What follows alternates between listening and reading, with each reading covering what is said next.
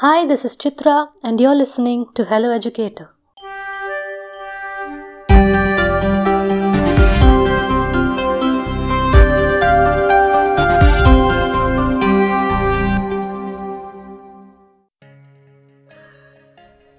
These are challenging times, and we sincerely hope that you're all safe and well. Amidst the storms and torrential rains, there's something enchanting coming our way. In today's episode of Mango Science Radio, Obali Chandran talks about shooting stars or Perseids and how you can spot them from your home this weekend. Please note, this episode was recorded in August 2020. Hi everybody, Obli Chandran here. I am a science educator and communicator with huge interest in astronomy and astrophotography. I've been missing doing radio episodes for quite some time, like the past few weeks. I'm sure you've also been missing it. So here I am back again to tell you about an interesting event that you can look forward to. I know we are smack in the middle of a monsoon. We are hit by rains left and right, and I'm in Coimbatore. Yes, it's been cloudy last I think 1 or 2 weeks at least. We've hardly been able to spot the sun in the morning. Yes, and that's right, and that's the case with most parts of the country as well. And of course there are unfortunate news coming in from Kerala and some parts of Tamil Nadu and Bangalore as well, and of course in Maharashtra, where there will be a lot of flooding and landslides. I hope things are able to recover soon. But right now, we're going to talk about an astronomical event that we all can look forward to. So we have a lot of different types of celestial events, and one of the famous ones or most commonly known things is a meteor shower. Or meteor shower may not be the name under which it is known, but the more popular name is a shooting star. So I'm sure all of you have heard of shooting star, even if most of you have not seen one, but at least you've heard of the phrase that if someone wishes upon a shooting star, the wishes may come true. Leaving that a superstition apart, but still, shooting star is something that you have heard about. So we have an event which is called as the Perseids meteor shower, also known as the shooting stars, that will peak this week. Peaking meaning you can see a lot of shooting stars in the coming week, which I am recording this on August 10th. So the peak from Coimbatore or from India, it would occur on the night of August 12th and in the early morning hours of August 13th.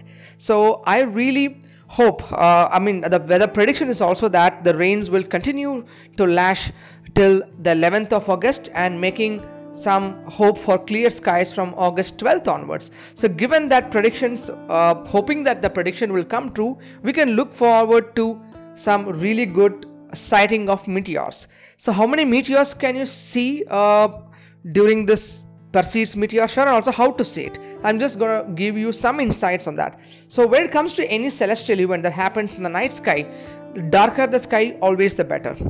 So except for some events that happen during the daytime, like solar eclipse or something, you don't have to worry.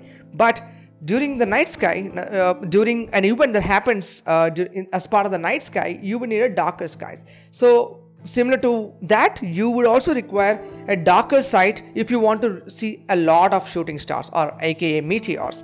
But nevertheless, do not worry, given the COVID times, most of you may not have the luxury to travel outside the comfort of your home to visit a dark site or away from the city lights. So even if you are within the city limits like Coimbatore or Bangalore or Delhi or Chennai, even then you will be able to spot these shooting stars, but much lesser in number. But provided the skies are clear, you will be able to see at least 5 to 10 meteors in the entire night or till the next day morning. So if you are in a dark site, that number can go significantly much higher. In fact, in 2016, when I observed this very same meteor shower on the very same date 3 years ago, 4 years ago rather, from Anikatti, which is a place very close to Coimbatore, I was able to see 143 meteors on one night. So that is a lot of meteors, and provided the sky is clear, and if you happen to be in a very dark place, you can also see hundreds of them in one night. So I think this is a moment where you can actually make, whether you're making a wish upon a shooting star or not, but your wish to actually see a shooting star can become true if the skies cooperate with us, and also if you can sacrifice your sleep a little bit. And also remember, the darker skies mean it's not only that you have to move away from the city lights for a darker sky to observe the meteors. There is something else that can also block your or reduce your probability of seeing a meteor, even though if you are in a dark skies. That is the presence of the moon. So if the moon is going to be present in the sky when you're observing the meteor shower, the moon would be too bright depending on what phase of the moon it is, whether it's a thin crescent moon or a full moon. So that will also impact the number of meteors that you can sight. So but this time, of course, the moon is not going to be in full moon phase on August 12th night and the 13th early morning, but still 40 or 35% of the moon is still going to be illuminated, but the moon will rise only at about 12:45 a.m. early morning, that is 45 minutes after midnight on August 12th, that is 13th early morning. The moon will rise only by around that time. So the Perseids, again named after a constellation called Perseus, which the meteors appear to come from that constellation, the part of the sky where that constellation is. So that constellation rises at about 11 o'clock in the night. So by the time it is 1 o'clock or 1:30, the constellation is quite reasonably high in the sky, where you'll be able to see a lot of meteors. But do not worry, even if the moon is going to be there in the night sky, reducing your visibility of faint meteors, but still the bright ones, the bright shooting stars, will still be visible despite the fact the moon is going to be out there. So all that we need is a bit of sleep that you need to sacrifice. I wouldn't call it a sacrifice because you're going to enjoy it. So a little bit of giving up on your sleep and a nice place where you can lie down and a good view of the sky with no buildings around you or trees around to block most part of the sky. At least a part of the sky should be visible from where you sleep. A terrace would be good. You just lie down. And also, of course, clear skies. With these three things, I think we can have a spectacular meteors that we can watch.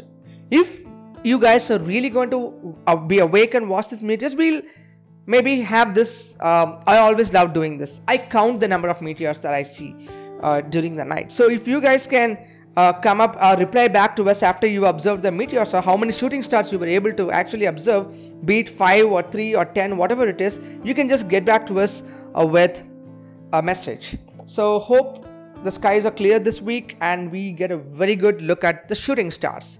And as far as the wishing upon a shooting star is concerned, no, that doesn't really work.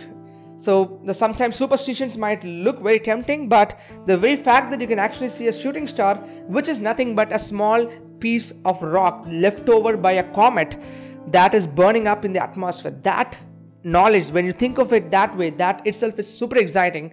So wishing upon it is just a superstition. So you don't have to look for that to be excited about it. And hope you have a good sighting. Bye.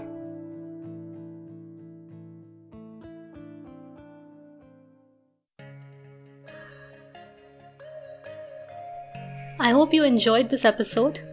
To receive your daily dose of science stories, don't forget to subscribe to Mango Science Radio. We welcome stories from across the globe, so if you're a science enthusiast and would like to contribute to Mango Science Radio, please WhatsApp us at 99522 43541.